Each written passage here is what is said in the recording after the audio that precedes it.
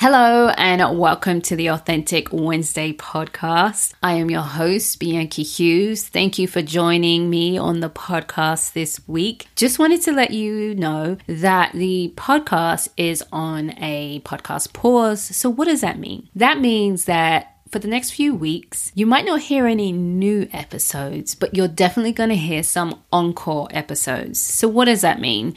You know, kind of like just think of the song, Can I Get an Encore? And why do we get an encore? Because it's so good. Over the next 4 weeks, you will be just hearing encore episodes of the ones that were just really sat with me really well, or sat with the listeners, that some of the top episodes just had so many different gems. So the first encore episode is Welcoming Authenticity in Your 30s with Keisha Reeves. I love this episode. So many good takeaways.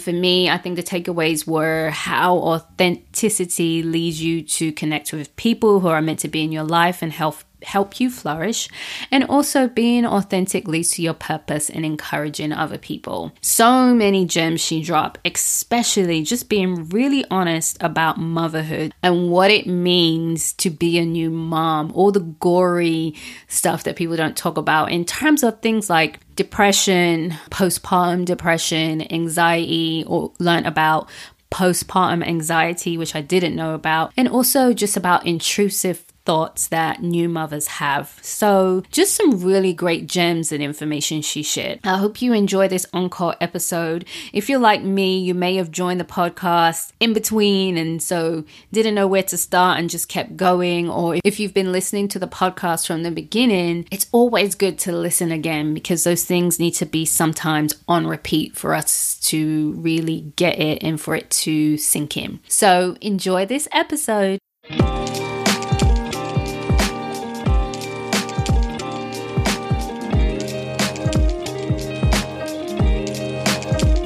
Hello and welcome to the Authentic Wednesday podcast. Each week, my guest and I share our vulnerable behind-the-scenes stories of giving ourselves permission to take off our masks, let go of expectations, and embrace our own path of freedom and authentic connection. I'm your host, Bianca Hughes, a lover of authenticity and a licensed professional counselor in Georgia. Hello and welcome to episode 1 of the Authentic Wednesday podcast. In this episode, Keisha Reeves and I are talking about authenticity in her 30s, having a supportive community to keep her grounded, and dispelling the myths of new motherhood. Keisha Reeves' life's mission is to make an impact on this earth while she is here. Keisha is a licensed professional counselor in the state of Georgia. Serving women with life transition issues, postpartum depression, infertility, and women who've experienced child loss have become her speciality and passion. With her passion for maternal mental health, Keisha's mission is to educate, support, and uplift other women who are experiencing difficulties in their own maternal cycle. Motherhood can be trying and can affect women in various ways, which is why Keisha not only provides counseling, but also facilitates workshops, training, support groups, and speaking engagements to encourage mothers to push through. So, hi Keisha, how are you? I'm good. How are you? I'm good. I am super duper excited that you are on here, because you are like one of my favorite therapists, people in the world, just in general. And I get to share just you, who you are, with the world. So thank you for coming on to the show. Thanks. Thank you for having me. You're welcome. So, first thing, authenticity. This is the Authentic Wednesday podcast. What does authenticity mean for you? What does it look like for you? Authenticity definitely means a journey for me, or to me. It means being able to kind of walk in your truth unapologetically. And I don't think naturally sometimes we're born into that. If we are, that's amazing. But I think majority of us, it takes time to get to that place, just because challenges come about, peer pressures, different environmental stressors. So we get there at different points in our lives, some of us, if we're lucky. And I think it looks like somewhat of being just happy and content when you arrive at authenticity and being able to be your authentic self. Do you feel like you're your authentic self? I do. And I wish I felt like 30s welcomed my authenticity, where it was just like, this who I am. Take it or leave it. I don't, your opinion's none of my business, whatever. And I really wish I had this in my early 20s. It would have saved me a lot of frustration. But I got here, so I'm grateful. How did you get here? What have been some of the things? Because like you said, it is a journey, and I do think that it's not something that I'm authentic and that's it. But I just feel like it's something that evolves. But what has been your journey so far?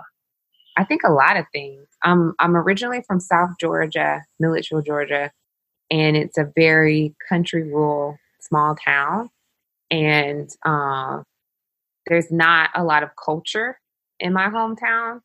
And so I was just always just very different than my surroundings. So I was always into art, almost majored in it in college, in theater, and I was a big writer. And that was just very taboo, even like the music that I listened to. And so it was when I left after high school and went to college and was exposed to so many different races and cultures and people that I kind of started to develop like who I am and be okay with the things that I liked and appreciated it. And then just throughout life, and even just majoring in psychology, in college, and becoming a therapist and appreciating how we can have so many different clients from different backgrounds, and they can have different opinions and walks of life from us, and it being okay, and we can still help them even if they're so different. Is also reassuring for me to know that it's okay to just be who I am and appreciate who I am. And it's so much work to go against who your core person is than to just align with it and accept it. And then I just did. So what I'm hearing you say is that, it got hard. It's one of the things to just not be you. Right. What was hard about not being you? Trying to be like somebody else. I told my husband, I wouldn't even say that I talk proper, but I spoke like this growing up. And people used to often say, you sound like a white girl, which, what does that even mean? Right. Yeah. But spoke like correct English maybe, but I still feel like I'm Southern, and I could be even Southerner when I'm home. And so I used to wish I sounded like somebody on Love and Hip Hop. I wished I had a ratchet voice. Like I used to like practice this at home, like in high school. Really? I know, like ridiculous, right? And now as an adult, I'm proud of how I speak, doing like speaking engagements. I can imagine if I didn't speak like this, or if I didn't use correct English. But that was hard to try to talk like somebody that I'm not and try to be something that I wasn't versus just naturally how I am. I don't practice the way that I speak or talk. And so that like is an example of how difficult it is to be something else other than yourself. Do you remember, that's so funny. Do you remember, or maybe you may not have realized, but do you know why you were trying to sound like someone on Love and Hip Hop? Like, what were you trying to gain from that? Do you have any idea? Acceptance. Most of my peers didn't talk like me, or people around me. I played a lot of sports in high school. I did soccer, basketball, and I ran cross country. And so I was with a lot of athletic girls, and they didn't talk like me. And so that need of being accepted and being, with the cool people, I felt like how I spoke wasn't acceptable versus it being okay to speak how I speak. And if they don't like it, that's their issue, who cares? But just wanting to fit in as a teenager. Man, that's so interesting. I was talking about someone else, and they were just like, it was a lot about the acceptance, but judgment as well. Did you ever deal with that, or fear of being judged if you didn't fit in quotation marks? For sure.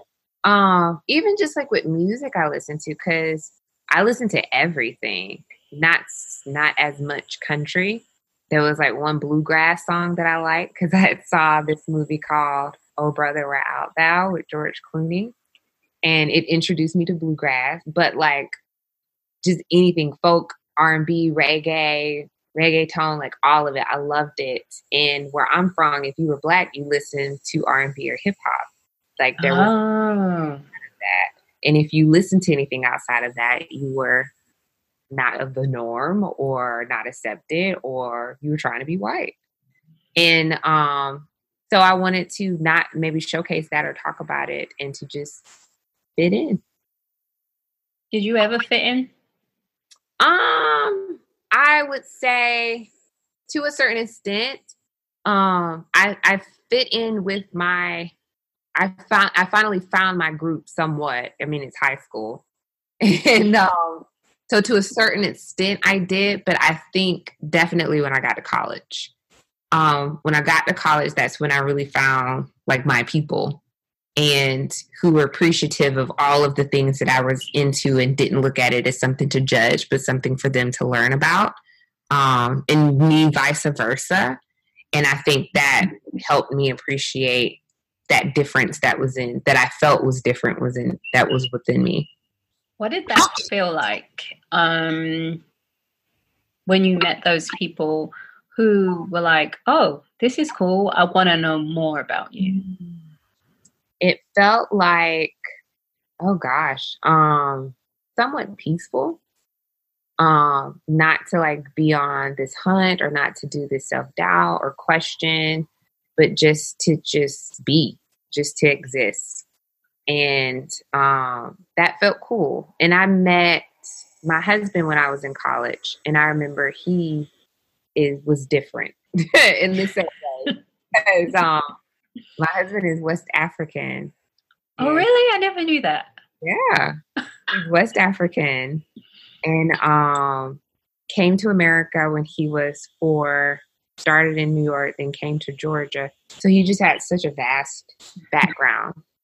And we kind of even clicked like on that. So just finding like my people, it just felt very peaceful and like it fit. You fit. Mm-hmm. You said in your 20s, and I'm assuming part of this was in college, there was still part of you that was inauthentic. Mm-hmm.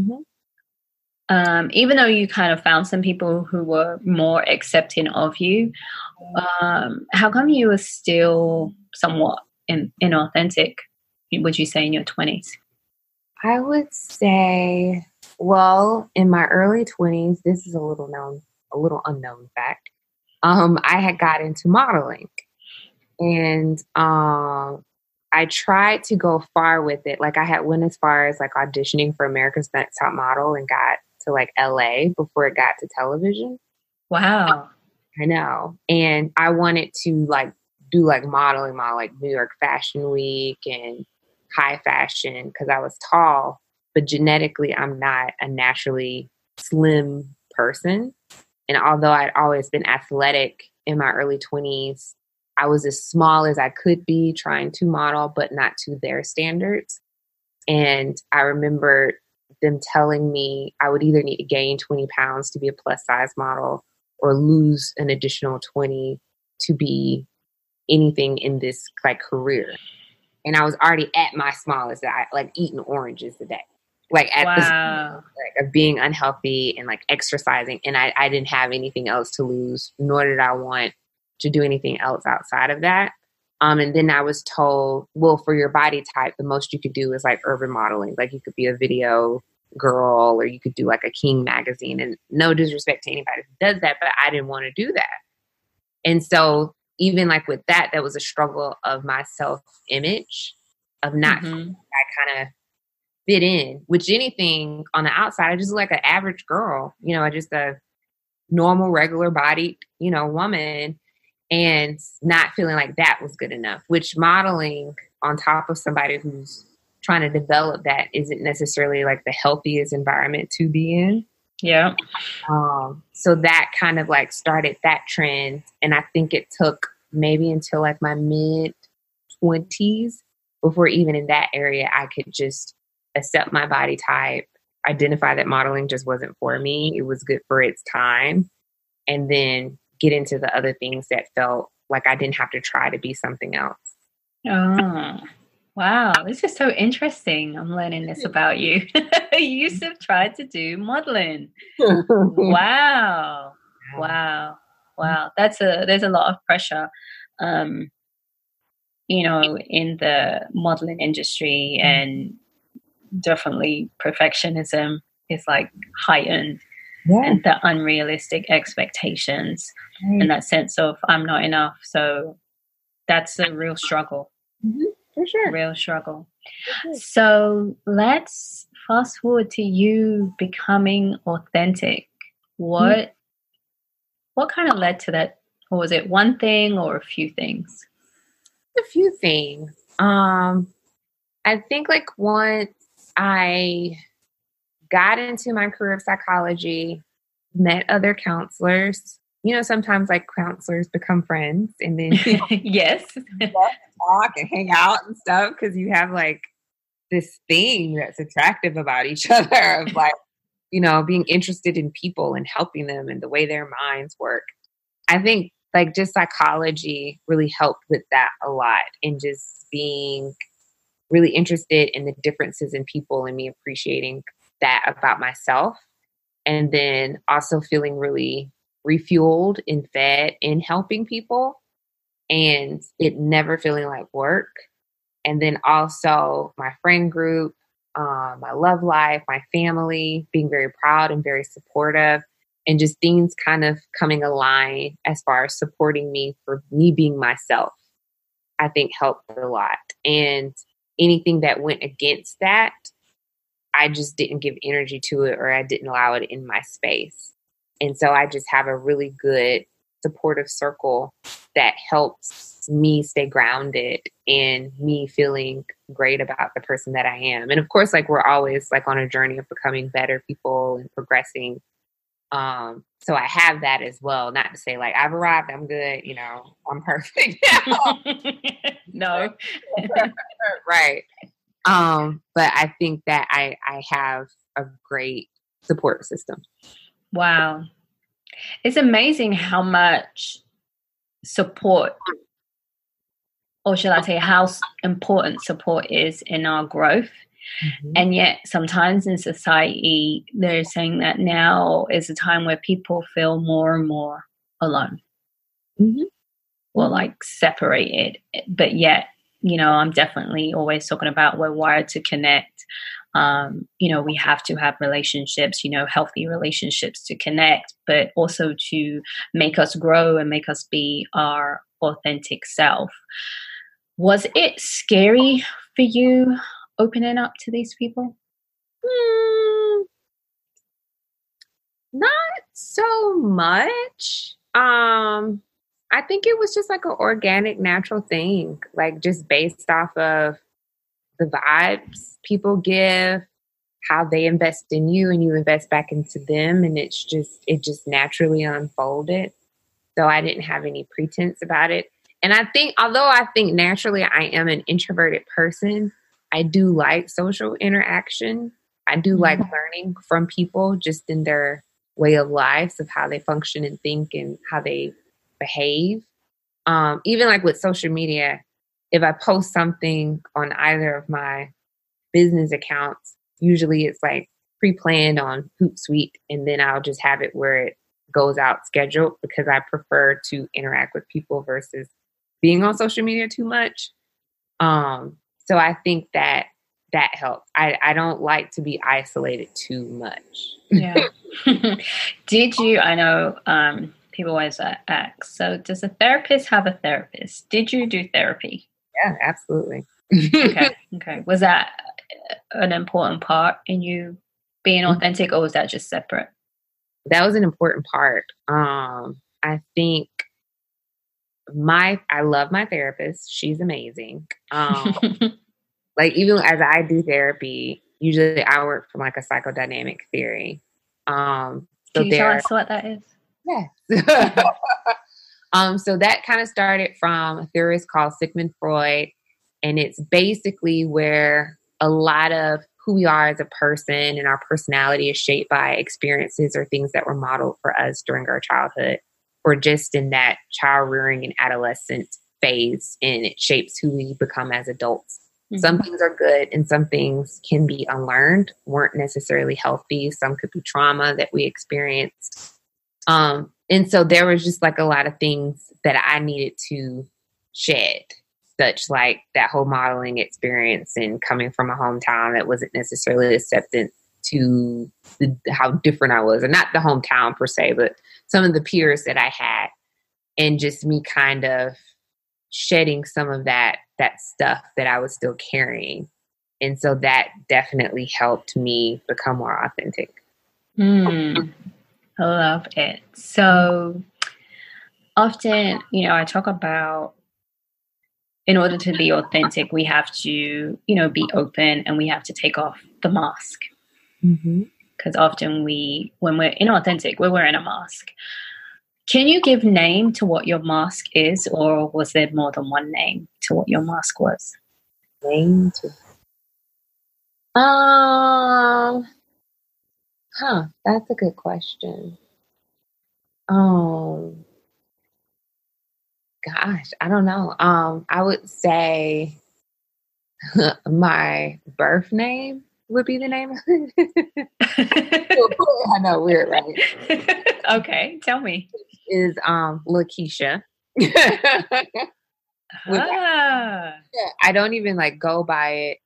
I stopped going by it, 6th grade? But it's like it's my birth name. But I feel like it represents something of like a shield, in a way of just kind of assimilating to an environment.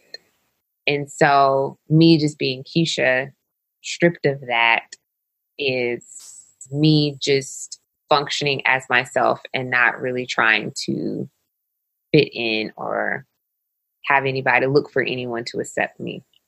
Wow, that's fascinating. Your birth name. So first of all, see, I'm learning all this stuff about you. Your birth name is Lakeisha. And that was your shield. That's pretty deep. What did she shield you from? What did that? I don't even know if she necessarily shielded me. But what did you think she shielded you from then? Maybe from rejection, or maybe from not being a part of something or left behind. Mm-hmm. That's what I assumed her role was. Okay. Wow. Rejection and not being left behind. Mm-hmm. Wow. That's so cool. Thank you. Wow. So now, are you more accepting of Keisha? Yes.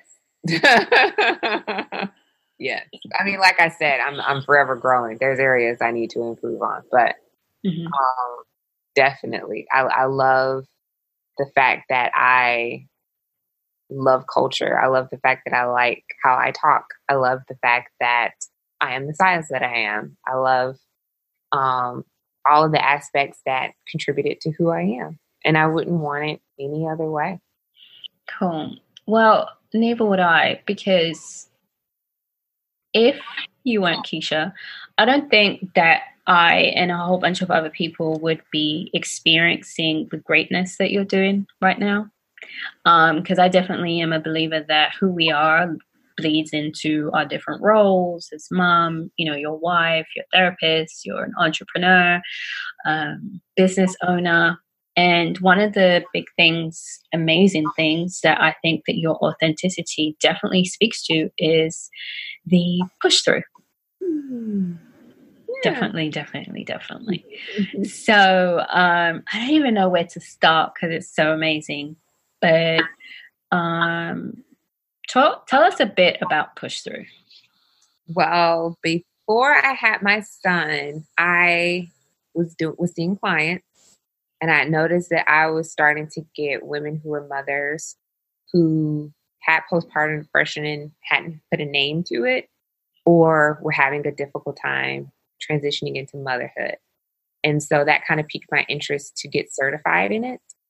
And then I had my son in the midst of getting all of that put together. What did you get certified in? Can you just tell us? Postpartum depression through Postpartum Support International. Okay. And then I had my son, and I had postpartum anxiety, and I got it, firsthand, I understood what everybody was kind of talking about. I think that some women can do a really good job with welcoming motherhood and can transition well and have the supports. But for me, during my time, my husband had got a job 2 hours away from our home. So he was gone a lot. And then my parents obviously live out of town. His mother still worked. Our friends were far away. And then, they worked as well and had their own lives. So I was very isolated. And my son had colic. So he cried all the time. And he didn't sleep through the night. And so I had severe sleep deprivation to the point of having hallucinations. Wow. Have anxiety about, am I going to get rest tonight? Am I going to sleep? And when you have sleep deprivation, it triggers depression, irritability. There was one day I was cooking dinner and I fell asleep in the midst of cooking and had almost started like a fire. And so the house was smoking and I had to take him outside, and he's like a baby. And then I'm trying to come back inside and clear everything out. But then I felt guilty that he was outside, and I'm just in the house by myself running back and forth. And then I felt ridiculous and was crying I don't have my shit together. I'm just, what am I doing? And I was just winging it, nobody gave me a class to take to get a license in motherhood. I didn't know what to do. I never had a kid before. I don't know. And I didn't think it was going to be that hard. It does not come with a manual. Yeah, I didn't think it was going to be that hard. And so I struggled. And of course, it was a lot going on. I had been working at a company before going full-time private practice. I had got laid off. And it was just a lot of transition, a lot of change that was going on top of that. And so I wanted to start Push Through because I wanted to create a community for mothers to feel like they could have a space to be honest about their journey and their experience and not feel judged, and also be able to know about services and products and things that were available, resources that they could utilize, because there was a lot of things that I just didn't know that nobody told me about. And I didn't learn it until after the fact. So I wanted to create a space for that. Wow. I'm not a mom myself, but I do see moms, and I do encourage them, and because I speak to other moms and talk about, you don't get a manual to be a parent. You do have to kind of figure it out, and each child is different and each person is different. I know that I've even have to come to you and I have a client that's a mom. I need help with this, just, for consultations. And one of the things that I do want to talk about some of the myths and expectations, unrealistic expectations they have for new moms. But one of the things we talked about that you said is not common, that people don't share, is intrusive thoughts. Mm-hmm. Could you tell us a bit about that and even your own experience with intrusive thoughts? Intrusive thoughts are usually a thought that kind of can pop up in your mind, nothing that's prompted from anything necessarily, but it'll be just rooted in some sort of fear, and it can create anxiety, such as you may see your baby laying on the changing table and you have this image in your mind that the baby will roll off and fall on the floor and harm themselves. And this hasn't happened. It's never happened before. There's no reason why it would happen now, but you'll just have this fear of it. And then sometimes intrusive thoughts can turn into obsessive compulsive behavior, because you may then try to be preventative in that. So you may never change your baby on the changing table. You may then change them on the floor, and you may then never want them to be any type of heightened area. So you wouldn't put the car seat on a counter, or you wouldn't just place them on the bed or something like that, because you just have this fear that's not rooted in anything that's factual. And it just comes from this thought that happens. And it's natural for it to come. I had read this article once that was saying how mothers are instinctual caretakers after having a baby, and intrusive thoughts can come from being able to foresee a potential danger. And so it's how prehistorically this was built into us. This was just like a theory of how we can foresee these events occurring to provide safety for our young. But they can become so much that it can become debilitating to a mother. So if it gets to a certain extent, then she would need to be able to seek help for it. But I definitely experienced it in the fact of there upstairs in our house, it's like we have like a loft area. So there's like a rail that you would walk by, and I would never want to walk close to the rail because I would envision my son jumping out of my arms and falling over the rail over to the other side. And he would never do that. He couldn't move. He was a newborn. He can't, you just sit him somewhere and he just lays there. So it wasn't no evidence to support that. But I just had this fear that it would happen. But it happens to moms, and it's scary. Yeah. Do you know why? Wow. Thank you. Do you know why moms don't talk about it or share about it more? I think there's some shame in it. If they'll sound crazy, or if it'll appear as if they want to do something to harm their child. But there's a big difference between, like a homicidal thought with a plan to do something versus you have this unprompted image that comes into your head and you want to protect your baby from this idea that came out of nowhere. Okay. So a lot of what you talk about in the push through, I know you give a great box to new moms who are in, do you call it the fourth trimester or postpartum? Is it either one? Fourth trimester, which people don't talk about, but you talk about a lot. You talk about how important it is, and that probably the mom needs more care in the fourth trimester than any other part of their trimester. But there's so much of this stigma about postpartum depression. And of course, I learned that postpartum is after pregnancy and depression is separate. But the postpartum depression, actually, you mentioned postpartum anxiety, which I'd never heard of too. So that was really interesting. The other thing that you talk about and you dispel, I love, is you have these images of women and their moms and their stomachs and what they really look like. And you talk about the snapback, how real or unreal the snapback is. And you just create this space where women can be like, whew, oh my God, I'm not the only one. I'm not crazy. I don't have to do all these things. And I mean, I'm not even a mom. And I just look at your whole page and be like, really get that feel. So thank you for that. But let's talk about the snapback. Snapback is like the worst. I think it's just this unrealistic idea, even like for women to compliment others. There's like this huge thing called genes, first of all. And if someone genetically is just a slimmer person, and plus, let's say genetically they're slim naturally without even exercising, that's just who they are. And they breastfeed. So breastfeeding, you're burning like 500 to 1,000 calories a day alone.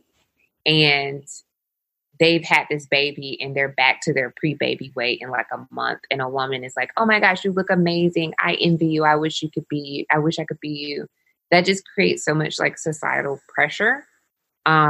Sometimes I think we don't do enough of praising our bodies for how they look just naturally, for what they are after having a baby. I have a mom pouch.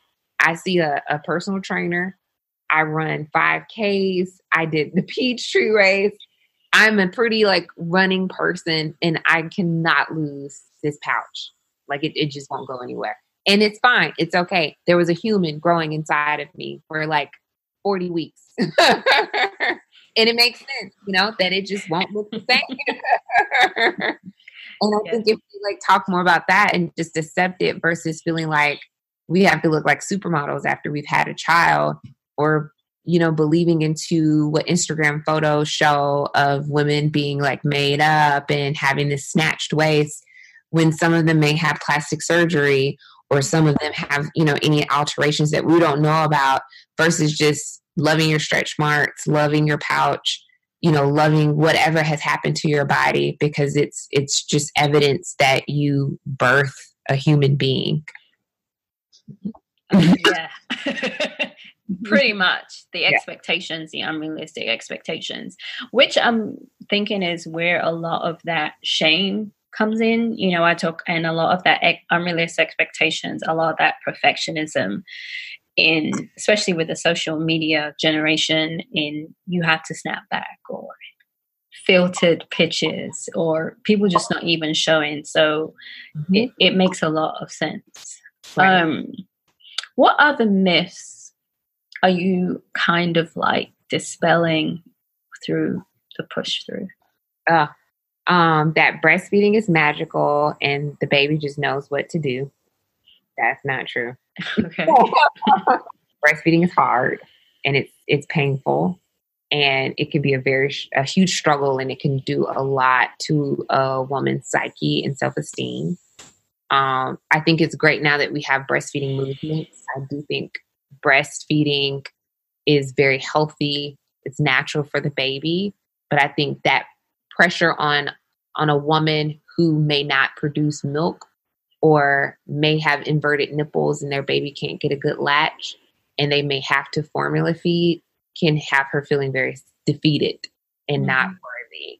And so I think having the right language about that and letting people know that is going to be hard. And I think also for mothers to think that when you have your baby, you'll look at them and you'll just feel that love and connection. It'll just happen. It'll just bond. I think it took me a little bit to bond with my son, Ezra. It was not instant. It was like my mind couldn't catch up with what had happened to process it. I knew I had been pregnant. I knew we had a baby, but there was something in me that still felt like I was babysitting someone else's child. And it took a second, and it doesn't always just happen like that for everybody. And I think also when people say your maternal instinct will just kick in and you'll know what to do. Obviously, from my story, that didn't just happen.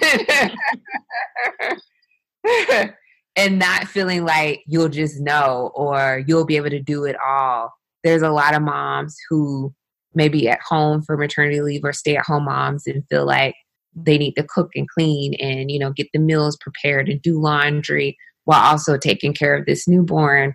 And just being okay with if the dishes don't get done, if you have to order pizza, it's not the end of the world. It's okay. As long as you're rested and the baby is good. If you didn't do anything but just take care of the baby today, you did a great job. And that is fine. I think those are like the three top ones. That's so funny because I did a post, before, we're doing this Authentic Wednesday and podcast, and I used to do on Instagram. And I was like, I'm a great aunt, because all you moms who are putting all this pressure on yourself, I don't know how you did it. I had these, my nieces who were probably, I think 1.5 and maybe, I don't know, maybe 9 months at the time. And I was like, I survived. I literally was like, I survived. And so I was just, encouraging women, like the fact that you can get up and put some clothes and feed them is like, it's magical, because it is a lot. And I had my nieces again recently, and I was like, I want kids, but, this is a lot of work that people don't like talk about. So I appreciate you for being honest about that. So one last thing I want to touch on, and I was so excited. You called it Momcation. Your Momcation? Momcation? Did I say it right? Yes. Yeah, And something you said when you were talking about on your video, and you were talking about mom guilt, Yeah. And just your whole reason. I love what you said. It's like sometimes we get lost in the fact that motherhood is our sole identity. And you were just talking about, I was Keisha before I was mom. Mm-hmm. And that's so important not to forget. Mm-hmm. So can you talk a bit more? Because I even remember like when you were going, you're like, yeah, I'm going for my birthday and I'm going with a friend. I was like, man, she's not going with the kids. Like, yes. Yes. So tell us a bit more about it. I definitely get mom guilt sometimes. I used to get it worse than I get it now. But so being that I'm from Georgia originally and from South Georgia, there's a lot of traditions that can be projected upon you as a mother of what the ideal mother is supposed to look like, especially like old school visions of it. And even like with my own mother, she kind of thinks that, mom is the sole caretaker of the baby. Sometimes she'll call me and I'll be leaving work and she'll say, well, where's Ezra? And I'll say with his father, like he doesn't have to be with me all the time. Like he has another parent, in this. And so I think like from where I've grown up, mothers didn't take solo vacations or mothers didn't go away with their friends. It was looked at as something that's selfish and like you're trying to escape something. And for me, it was more so I wanted to go to Italy. We had to go for 8 days because there's so much travel, and then to be able to see and do everything. And I think it was very refreshing and rejuvenating for me to be able to do that so that I could be a better mom to Ezra, so that I could come back and just feel, like I've been refed and feel like I've done some things that I wanted to do. And that was important. So I did not receive any of the projection that others may have wanted to put upon me. And I support mothers who want to do a girl night or a momcation in the city where they just get a hotel room and do the spa or eat out, or even if they go on a solo dinner by themselves, just anything. I think it's good and it's needed. And I don't think that when you become a mother, you shed the person who you used to be and you become, just this person that takes care of this baby. I think that becomes a part of you as you evolve and you progress, but it's not the only thing that defines you. Wow. Love it. So that's all part of that. Just being authentic and still being you and still holding on to that important part, which is your identity, which some people, I explain to people, if you, take the roles like mom or your career and make that into identity and you hold on to that, if that changes or that goes away, that really rocks you to your core. Mm-hmm. So for you, holding on to Keisha is important. Right. Very much so. Love it. So guys, thank you so much, Keisha. If you guys have just heard her talk her authentic truth and her authentic story with us. So where can we show love to you? You can find me at Push Through Box is my mom page, or at Keisha_Reeves. Both of those are on Instagram. And that's your therapist page. Okay, great. So you can find all that information in the show notes. One last question. Any resources, books, podcasts, videos, mantras, anything like that?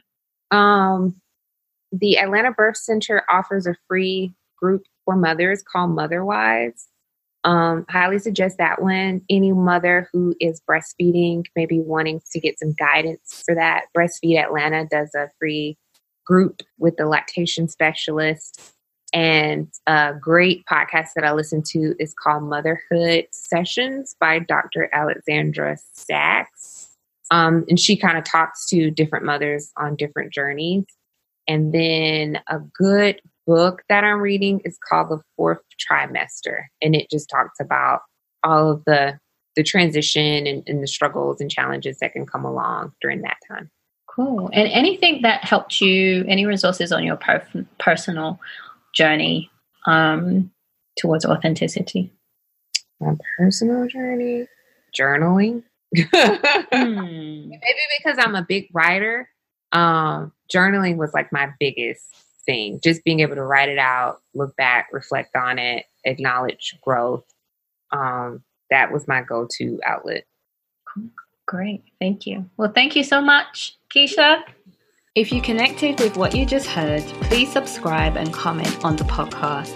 You can stay connected by following our Instagram, Authentic Wednesday Podcast, and visiting our website, authenticwednesday.com. Remember, authenticity is a journey, not a destination.